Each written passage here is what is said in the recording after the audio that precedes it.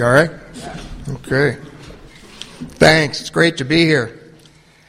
Let me get my thank yous out of the way. I want to thank my driver and bodyguard, Dave, for bringing me down here from Cleveland. And for Bruce and Richard and Eric that kept in touch with me and made sure I was going to be okay to be here tonight. And they were going to be okay to take care of me tonight. I know how much work goes into doing one of these. So let's give them a round of applause.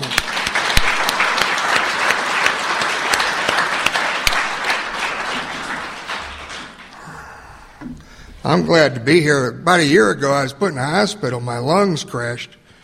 And I don't know if you know this, but when your lungs crash, your heart gets really nervous, you know? So I spent 5 days in the cardiac care unit, and my doctor says, I got COPD, and she says, but don't worry, you got 3 to 5 years left.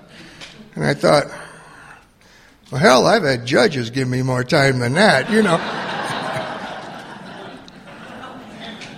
I told her, I said, you know, I live a day at a time, darling. If you're trying to scare me, it ain't working. Now, I'm pretty sure what I'm going to say up here tonight. I'm just not pretty sure what you're going to hear. There's a story I like to tell. It's a story about a state trooper. And that state trooper, he's sitting on the side of a road waiting for somebody to go by, do something wrong, because that's what state troopers do. And sure enough, on this day, a boy came driving by. He had a pickup truck, and the back of that pickup truck was full of penguins. And that trooper knew something was wrong with that. He pulled him over. He says, son, where are you going with all those penguins in the back of that pickup truck? He said, well, we're not going anywhere, officer. We're just out for a ride. He said, well, you can't take penguins for a ride. Take those penguins to the zoo. And he said, yes, sir. Now, the next day, that trooper's in the same spot. Here come that boy one more time. Back of that truck, still full of penguins. But on that day, all those penguins are wearing sunglasses. He pulled them over again. He says, son, I thought I told you to take those penguins to the zoo. He said, well, yes, sir, I did. Today we're going to the beach.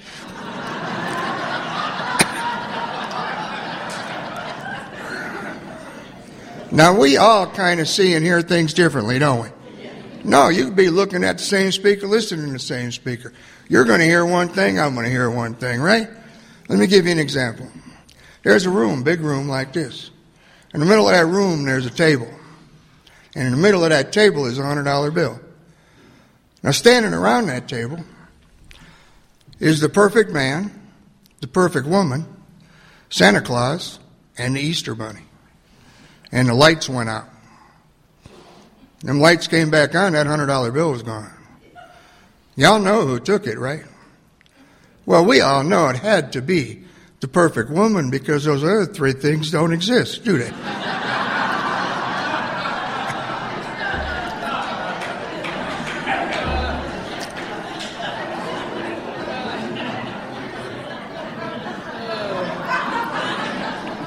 My name's Tim. I'm an alcoholic. I did not want to be an alcoholic. My daddy was an alcoholic. He's a member of this fellowship. He got sober in 1946. He passed away in 1980. And he only had 10 years of continuous sobriety put together at that time in his life. What that did for me, it gave me an opportunity to see what an alcoholic was all about. To see what alcoholism was all about. And also to see what Alcoholics Anonymous was all about. I came from a family where I had 6 stepfathers. I had 13 stepmothers. I went to over 20 schools. I never got out of the 8th grade. I left home when I was 14 years old. I've had an opportunity in my life to spend time in boys' homes, detention homes, city jails, county jails, workhouses, psych wards, treatment centers, and penitentiaries. I've been on parole. I spent 12 years of my life either on parole, probation, or locked behind some kind of door somewhere. And do you know not one of those things I just talked about are the reasons I came through the doors of Alcoholics Anonymous? Those were merely the situations that my disease of alcoholism created in my life. But on June 23rd, 1982, I woke up at the bottom. That's the bottom they talk about in the big book of Alcoholics Anonymous. It's when you know a loneliness such as few men know. You're at that jumping off place. You're wishing for the end. You can no longer imagine life with or life without alcohol. And that's the bottom. You know, that's not a high bottom. But you know what? It's not a low bottom either. What I'm talking about here tonight is my bottom. And my bottom is the only bottom I ever need to concern myself with in the rooms of Alcoholics Anonymous. I don't ever want to be in a position of my sobriety where I can sit and listen to a speaker speak. And I can start thinking things like, you know, maybe I wasn't that bad, huh? As soon as I can sit out there and I can make myself believe I'm different in any way from anybody else in rooms of Alcoholics Anonymous, if I can make myself believe I'm unique in any way, then I've got reservations, don't I? There was an old timer in Berea, Ohio, where I got sober. He used to tell me all the time. He said, Tim, if you got reservations, son, you must be going somewhere, huh? I like it here. I don't want to go anywhere, man. I had my first drink at 13. I got sick. I blacked out. I passed out. I woke up at the backyard of a lady's house in Rocky River, Ohio. I had my last drink at 30. And I got sick, and I blacked out, and I passed out, and I woke up at home in bed. And you know, that's the only difference, where I woke up the next morning. But I know one thing for sure today. I know God wants me in Alcoholics Anonymous. You see, that lady came out of her back door. She found me in her backyard. She took me in her house. She cleaned me up. She found out who I was, called my mama, and let my mama know I was okay. 17 years later, I walked into the rooms of Alcoholics Anonymous.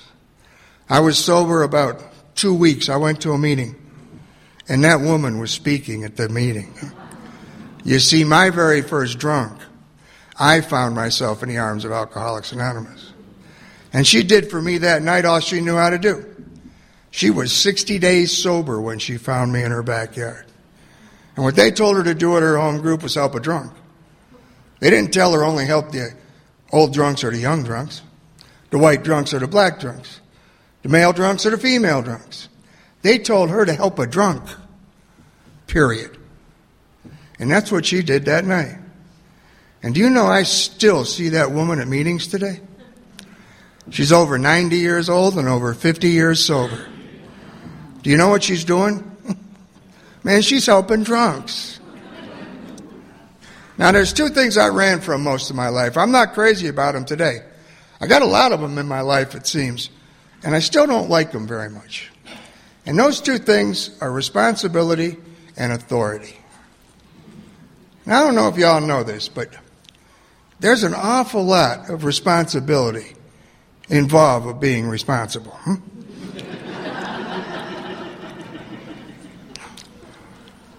And I certainly don't like people telling me I'm supposed to be responsible.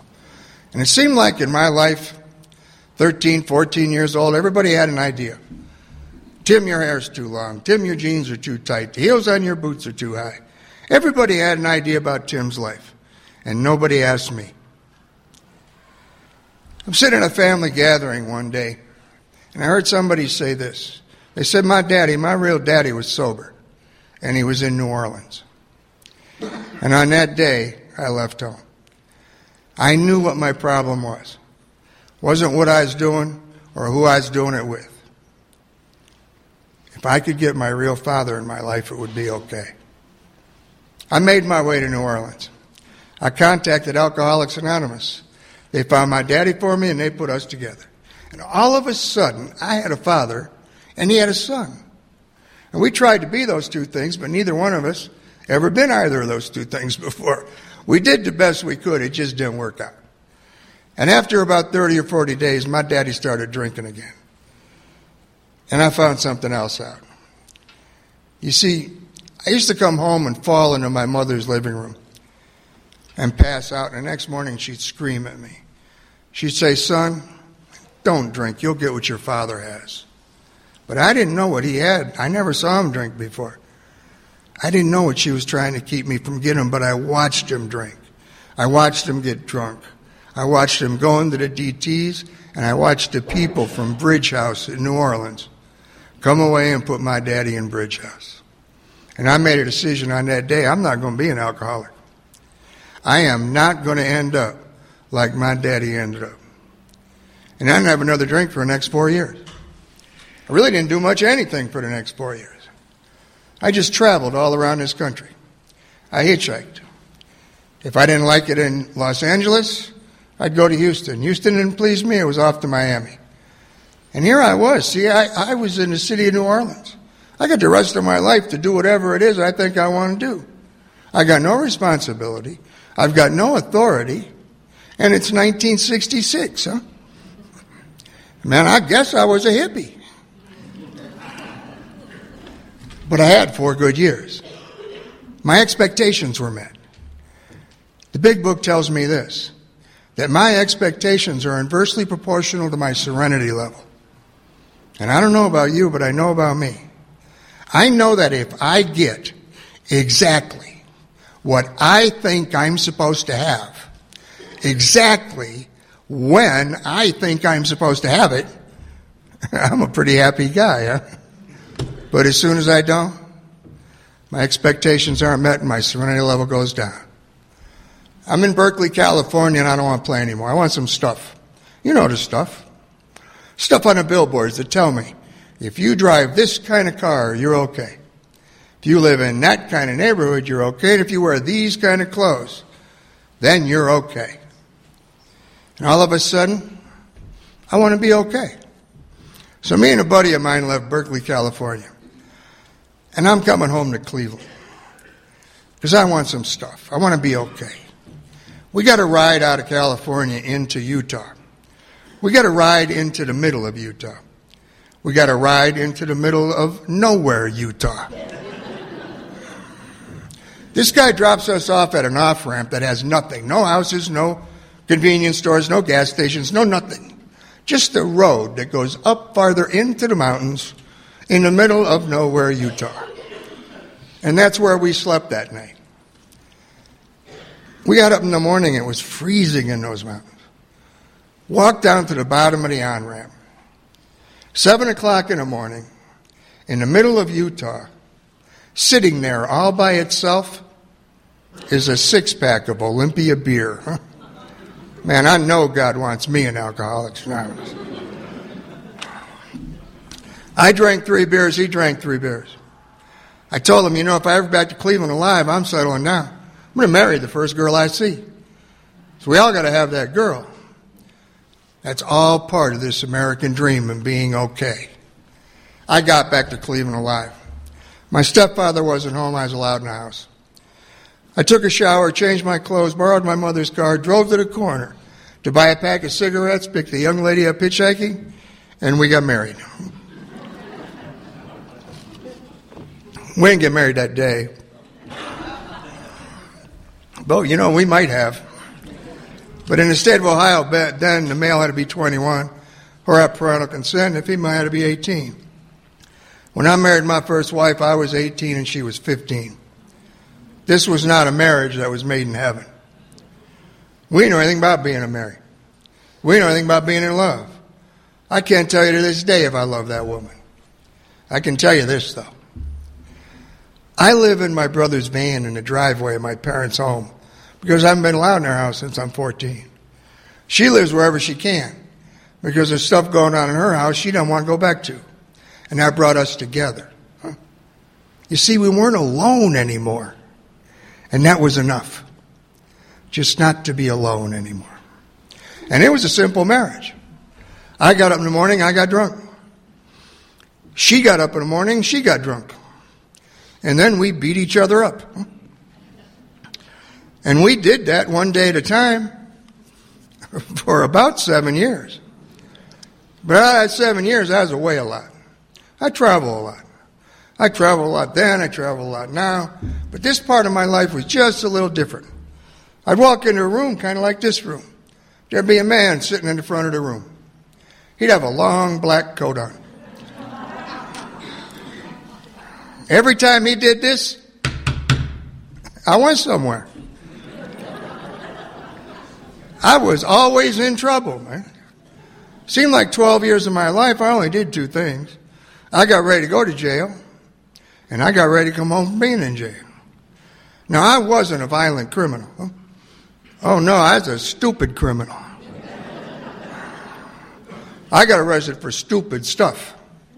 I got arrested for stuff like verbal abuse of a police officer. It's in a little city called Parma, Ohio. I got arrested for obscene finger language to a police officer.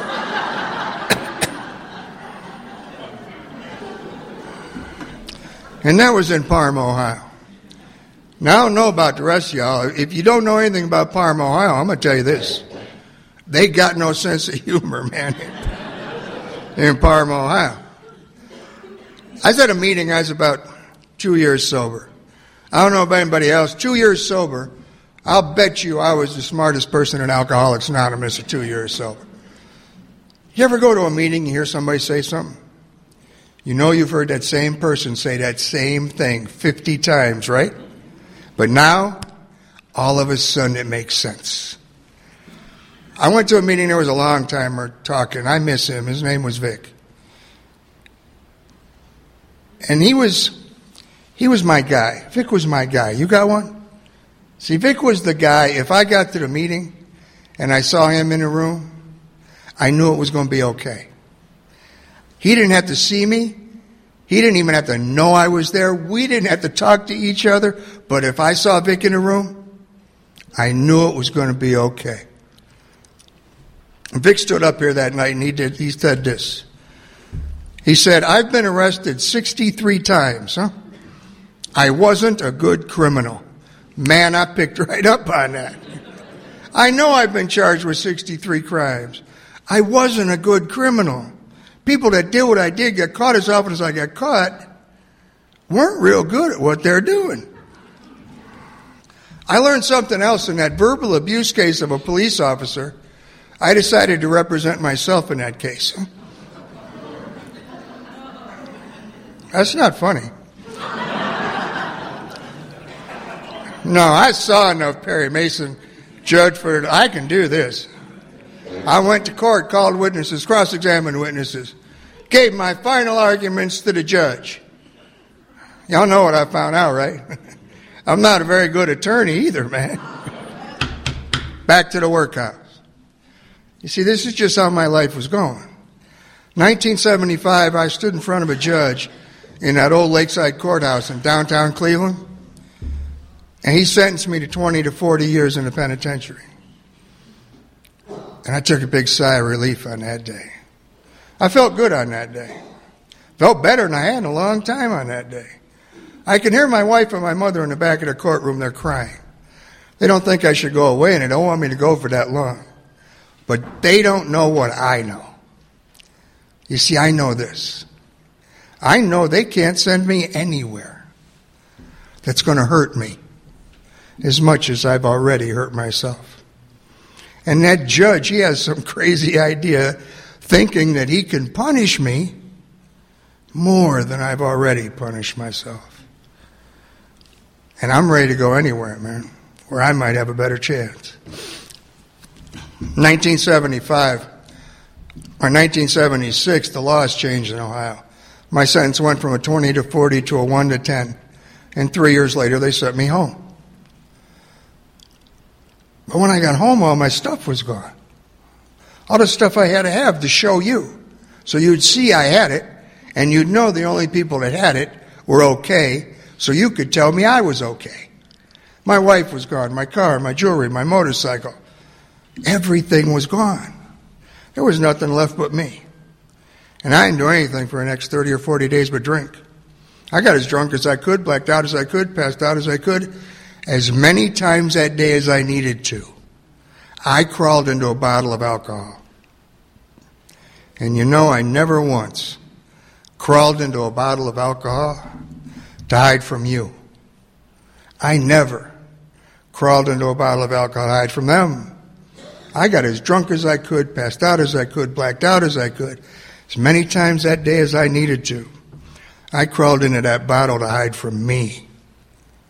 You see, I knew what I was. I was an ex-con. I was an ex-husband. I was an ex-brother, and I was an ex-son. I failed at everything I tried to do.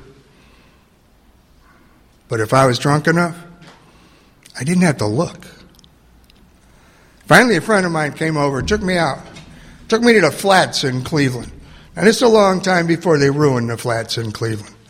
They yuppied it all up. Flats used to be a really nice place to go get drunk. Huh?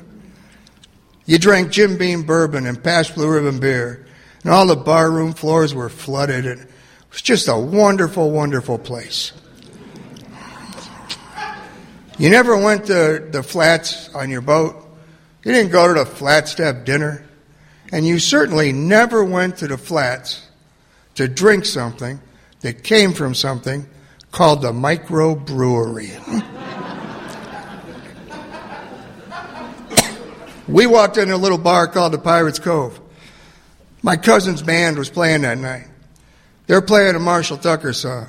I'm drinking Pabst Blue Ribbon beer, and I'm about half in the bag. And this pretty little girl walked past me, and she smiled at me. You know, I smiled right back at her. That was her. That was my future ex-wife. Who shall heretofore be known as the plaintiff. That's who that was.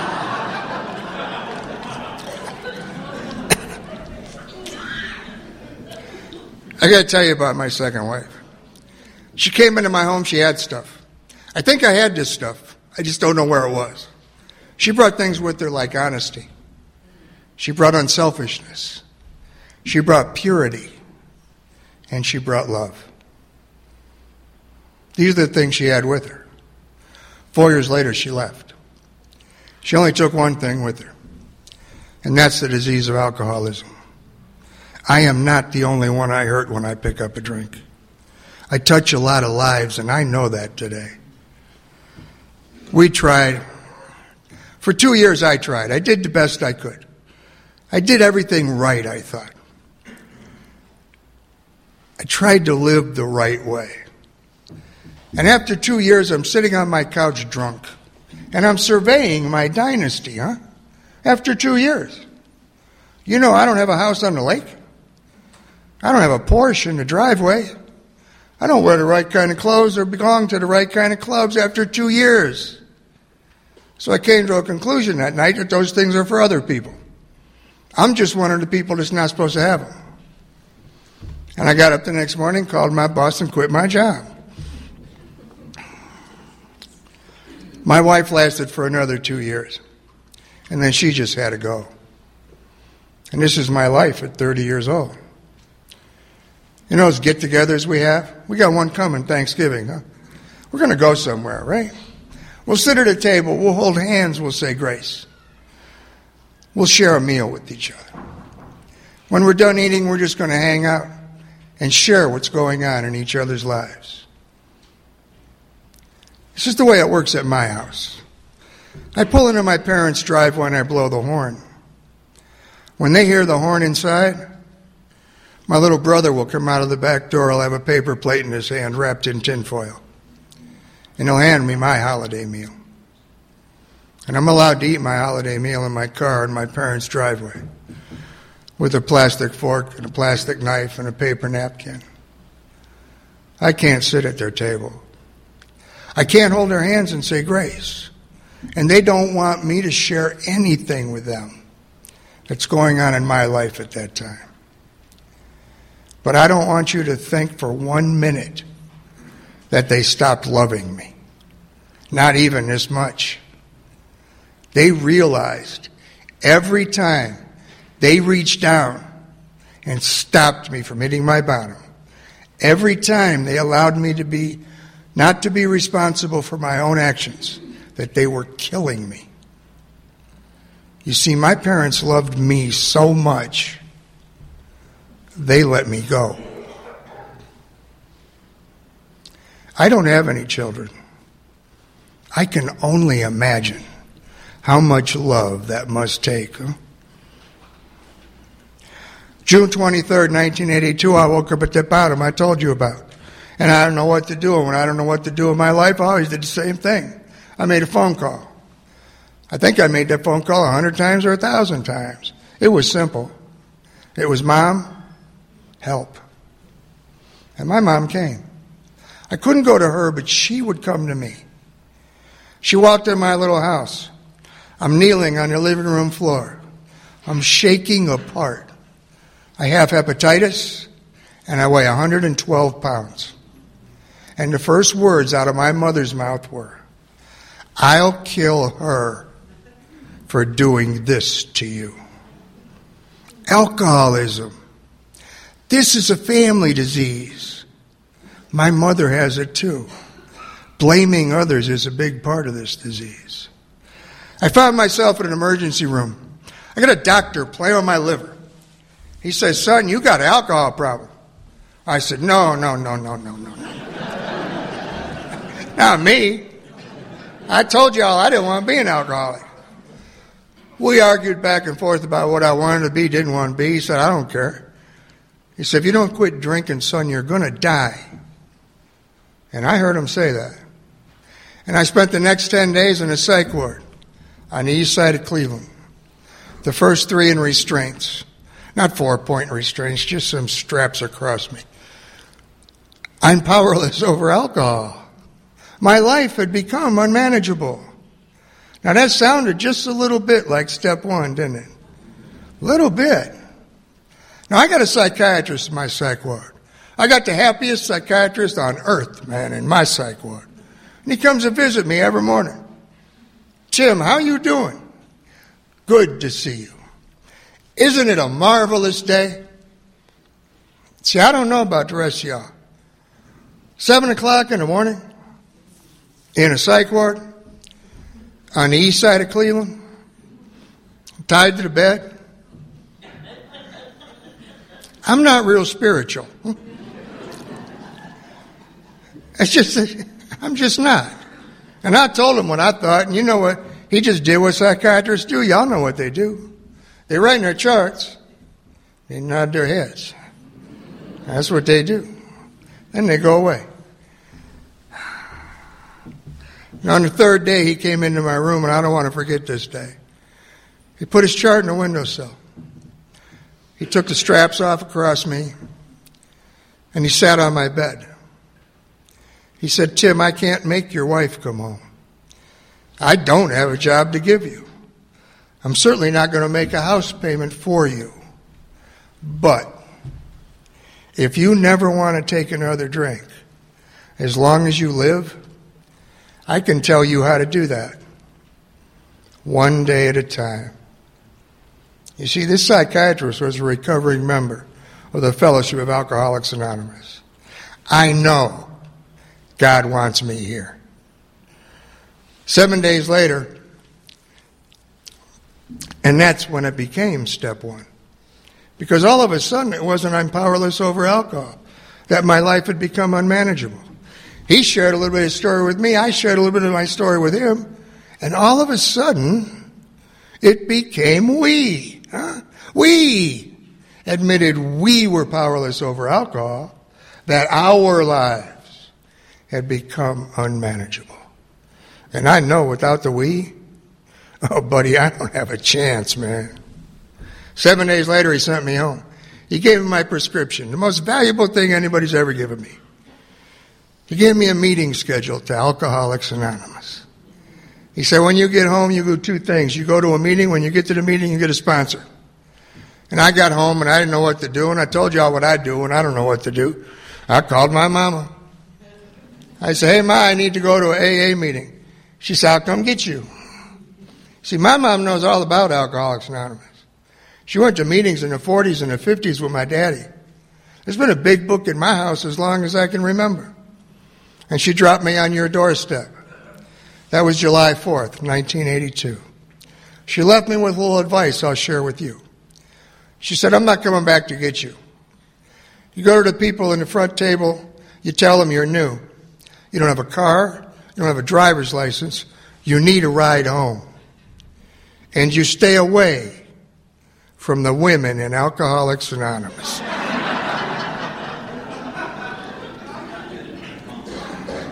And I paid attention to just about half of my mama's advice, but I got a sponsor that night. He gave me stuff to do. His wife was a chairperson. She handed me the traditions, asked me if I'd read them, and I backed up. I said, geez, I don't know, honey. You know, they just took the straps off me. You might want to find someone else to do that. And he just looked at me. You know how they look at you. He said, here's your first lesson, Tim. You never say no to Alcoholics Anonymous. No matter what the request is, the answer is yes. That's all you're ever going to need to know about that. Then he said, if you sat at a table and you used the chair, put the chair away. If you had a coffee cup, throw the coffee cup away. If you used an ashtray, now this is a long time ago when AA was civilized. He said, you empty it. He said, I want you to read one page in the big book every day. Don't turn the page until tomorrow. Read that page as many times you want to or think you need to on that day. Do not turn the page until tomorrow. And just maybe, in 164 days, you might know something about the big book of Alcoholics Anonymous. He said, if you're not praying, we're going to start this way. You're going to take 3 words your mama taught you when you were a little boy. You're going to get up in the morning and kneel down, and you'll say, please. You get up you'll get up, you go about your day, and at the end of your day, you're going to kneel back down, and you're going to say thank you. Please and thank you. My mama taught me those words when I was a little boy. Do you know what she called them? Magic words. What's the magic word, Timmy? No matter what I wanted, it was, what's the magic word? I had no idea how much magic those words held till I came here and you showed me how to use them. I came to believe by watching you. If I did what you did, I could have what you have. And that's what I did. I went to the meetings you went to. I sat at the tables you sat at. I had cream in my coffee. I don't like cream in my coffee. But I wanted what you had. So I did what you did. So I could have it too. I came to believe by watching you my life would change. And then it came to the third step. My sponsor's on the way over. And we're going to do this third step prayer. And I don't know about the rest of y'all. Third step. First thing went through my mind when I saw it. What if it works? Man, then what? So he gets there. I said, I'm going to kneel down. Turn my will and my life over to the care of God. He said, that's correct. I said, then what? He said, we don't know. I said, you don't know? No, buddy. You got to do better than that. You got to give me something here. So he did. If you got one, you can understand the third step too. I always have one. It's a penny. And if you look at the back of the penny, you're going to see the Lincoln Memorial. This is a special penny. This penny's from 1918. That's the year my mama was born. And do you know what happens as soon as you turn it over? On the front of the penny it says, in God we trust. And that's the third step. It's not about God's will. It's about mine. Am I willing today to trust God with it? I can tell you I am. And once you can do that, there's another word on the front of that penny. That word's liberty. That's the freedom you can have just by trusting God a day at a time. I started on that fourth step, but you guys are smart enough down here in Kentucky to know that's not one you really rush right into, right? No. You really got to take your time with that fourth step because you got to read all them books, huh? We don't have anything in Alcoholics Anonymous, buddy. We got books. We got blue books. We got blue and blue books. We got little blue books. We got little black books, little red books, little green books. We got guides. We got lists. We even got experts in Alcoholics Anonymous today. And if you don't read every one of those books, talk to every old timer on earth, you're going to mess the fourth step up, aren't you?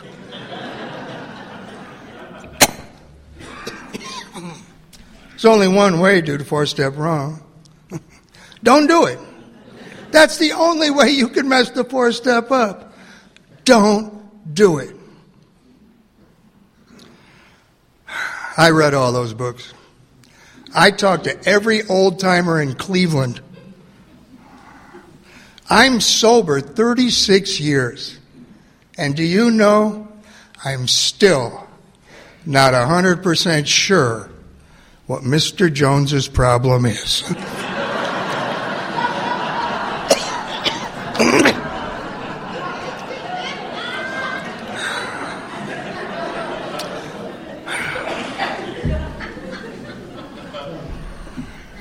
I did a fourth and a fifth. I wrote down what happened. I shared with God and another human being why it happened. And then I had to become entirely ready for that stuff to go away. Separate the men from the boys, huh? That's what it says. How hard can this be? I just shared with God and another human being that I'm a sneaky, lying, cheating, arrogant, narcissistic piece of crap. And you want me to get rid of that? Seriously. I couldn't do that on my own. I had to humbly ask a power greater than myself for help. And he sent me to step 8. My list, I'm looking at it. And I'm looking at this guy over here because my sponsor's on the way over. He's always on the way over, it seems. And this guy over here, you know I did that to him. I don't dispute it. Guilty. Did it. But you know what? He did this to me. I scratched him off the list, man. That's a push. We're even. By the time my sponsor gets there, there's no one on my list but my mama. I'm trying to figure a way to get her off the list. He says, you don't get this, do you? I said, I think I'm doing good. What do you mean I don't get it? He said, Tim, their faults will not be discussed. This isn't about them. This is about you. And the first thing you need to do is learn to forgive.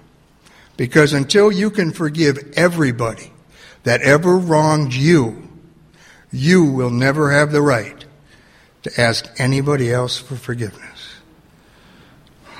I made direct amends to the people I've wronged. Now, before I was halfway through, those promises started coming true. Just like it tells me in the big book. I have that Porsche in the driveway today.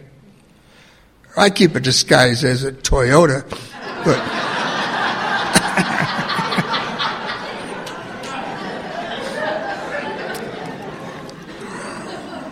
you might see it someday. You might think, man, that's not a Porsche. That's a Toyota, but you got to remember this. You know there's only one person sitting here right now, only one, that's looking out of your eyes. And that's the only person that's ever going to be responsible for what you see. You can see good, or you can see bad, but you got to remember who's looking. Because when I get inside my car, I don't see Toyota. Alcoholics Anonymous is an inside job. I spent most of my life believing if I could make the outside look good enough, the inside would feel better. Till I came here and you showed me how to work from the inside out. And I don't see Toyota. I see Porsche, black, Carrera, 4S. Huh? And I hit those power windows.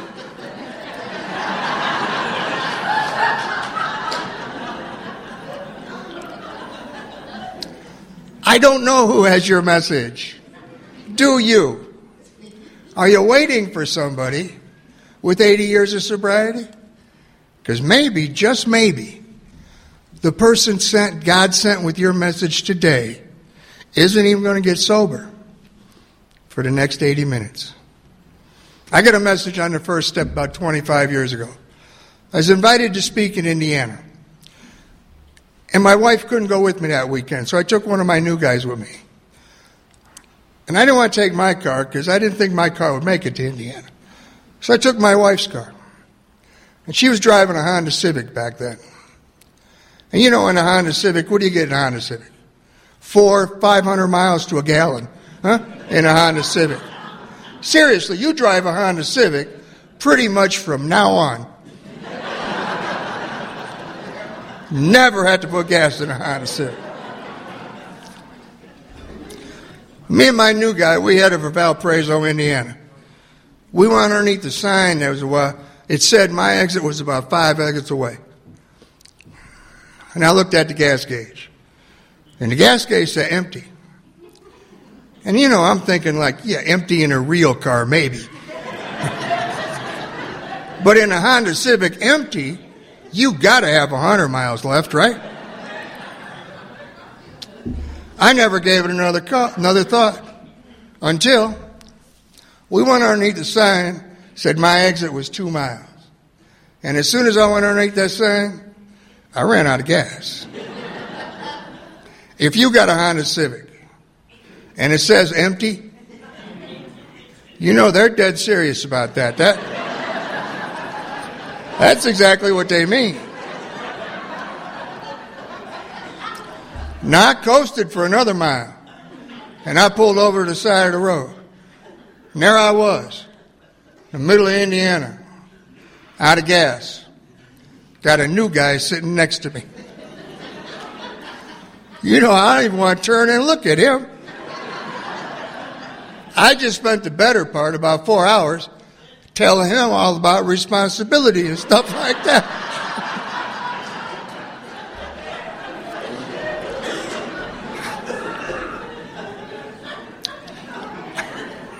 But I had to do something, right? I couldn't sit in Indiana the rest of my life. So I turned and I looked at him. He just grinned. You know how they are. No, they'll stay sober a long time waiting for you to do something wrong. Just so they can point it out. And he looked up at me and he said, "We're powerless, ain't we?"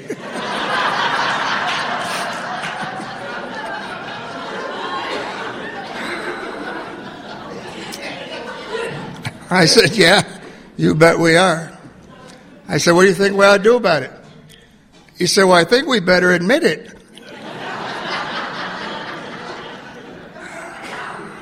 I could have sat there the rest of my life going, rum, rum, rum, rum.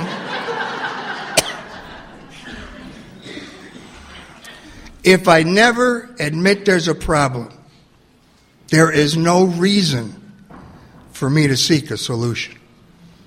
I don't know who has your message. Are you listening?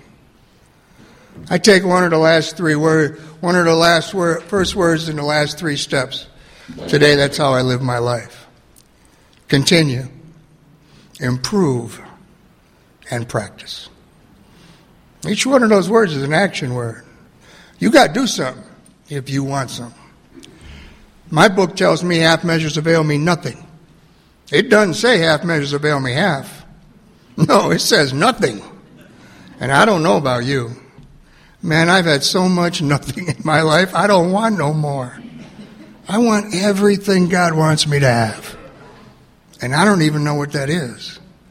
But if He wants it for me, I want it to.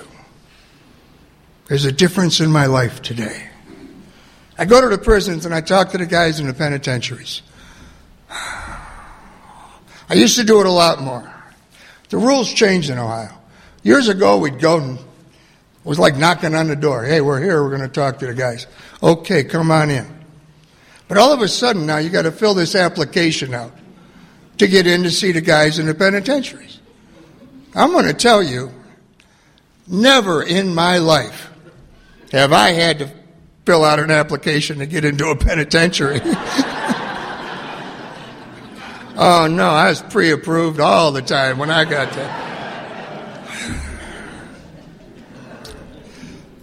I was giving a talk in our one of our correctional institutes, and a guy came up to me after the meeting, and he said, "Can I call you?" I said, "Yeah, you call me." See, I forgot, when you're in a penitentiary, you got to call collect. But I'll accept a collect phone call in my life today. And I want to tell you why. Because on April 10th, 1989, I walked into a meeting. And there was a young lady speaking at that meeting that night. And I don't know what your sponsor told you. My sponsor told me this a lot. So he's throwing these one-liners at me, huh? He said, "Tim, if you go to a meeting and you hear something you like, take it home."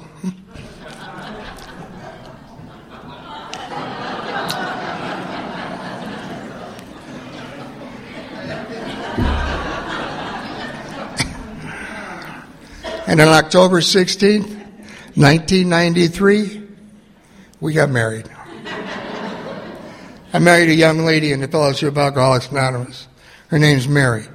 Last month we celebrated 25 years of marriage.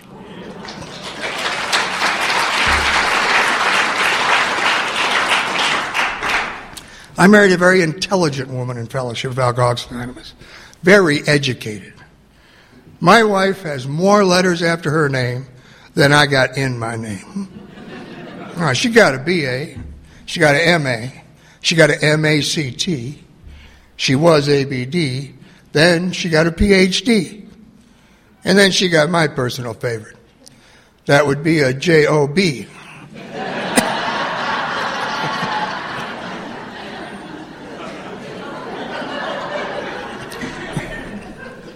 One of my new guys asked me once, he said, "Doesn't that intimidate you? That your wife is so educated, your wife's so intelligent, doesn't that intimidate you?" And I stopped to think about it for a minute, because I never had before. And I said, "No, I'm not intimidated by my wife's accomplishments. I'm proud. I'm proud of my wife's accomplishments." Because you see, 30 years ago, she came through that door. And she didn't have any letters after her name. But because of a book called Alcoholics Anonymous, the women at her home group, and a God of her understanding that told her, once you come through that door, you can be anything you want to be if you're willing to do the work. She worked hard, she accomplished. I can't be intimidated by that, only proud. I'm proud just to be a member of something that can make that happen, huh? I'm so proud I got new license plates for my car. You know those vanity plates? They got those in Kentucky. Oh, man, we got them in Ohio. Those are the stupidest things I ever saw in my life. But I got some.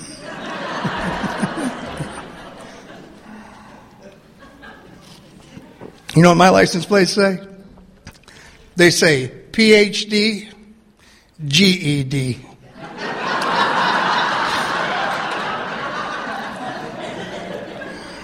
That's right, I got letters after my name too. We had an AA wedding. It started with the Serenity Prayer and ended with the Lord's Prayer. There was a reading from the 12 and 12 in between. I was reminded on that day of the opportunity I got to make my collect phone calls when I was in the penitentiary. And I'd stand there and dial and dial and dial. You know, I couldn't find one person on this earth that would accept a collect phone call from me. Not one. We invited 320 people to that wedding. You know how many came? Closer to about 360. You know how drunks are. What, there's a party? They must have just forgot to invite me.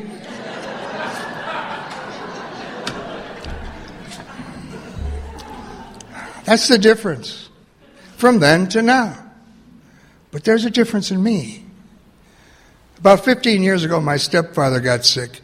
He had Alzheimer's. It's a terrible thing to watch. And my mom was having trouble taking care of him by herself. So I jumped in to help out. And after he took the doors off the hinges and stole the car and the police were bringing him back, got to be a dangerous situation, so we found a better place for him. They took really good care of him. It was the old sailor's home in Sandusky, Ohio. It's a beautiful place. And after about 8 months, he passed away. And that left me with an 82-year-old mother at home. And Mom, she didn't want to go in any kind of home or anything. She wanted to stay in her house. So we had that talk. And I said, Ma, look, the first few years of my life, you changed my diapers. You fed me. You took care of me and cleaned up my messes. If I have to do that for you, the last few years of your life, I would be more than happy to do that. And she looked at me and said, as only a mother could say, she said, the first few years of your life.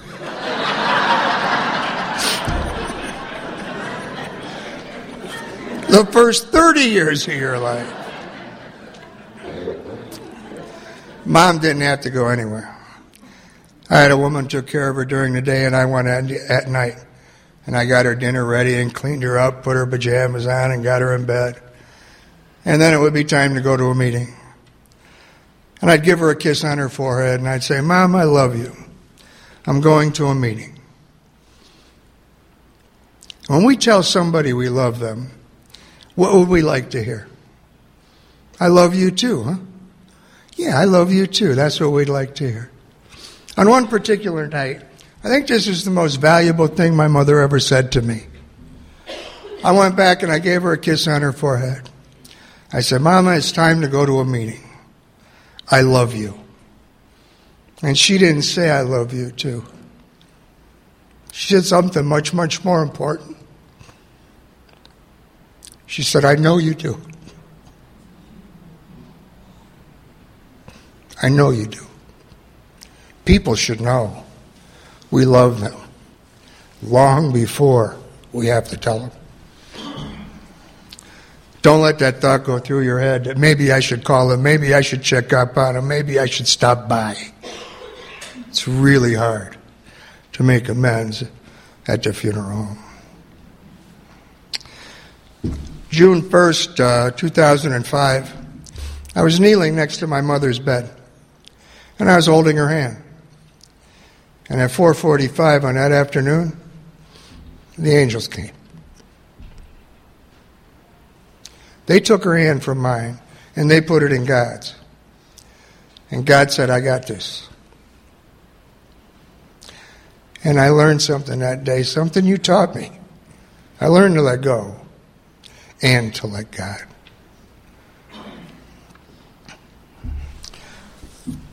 The real difference in my life is this.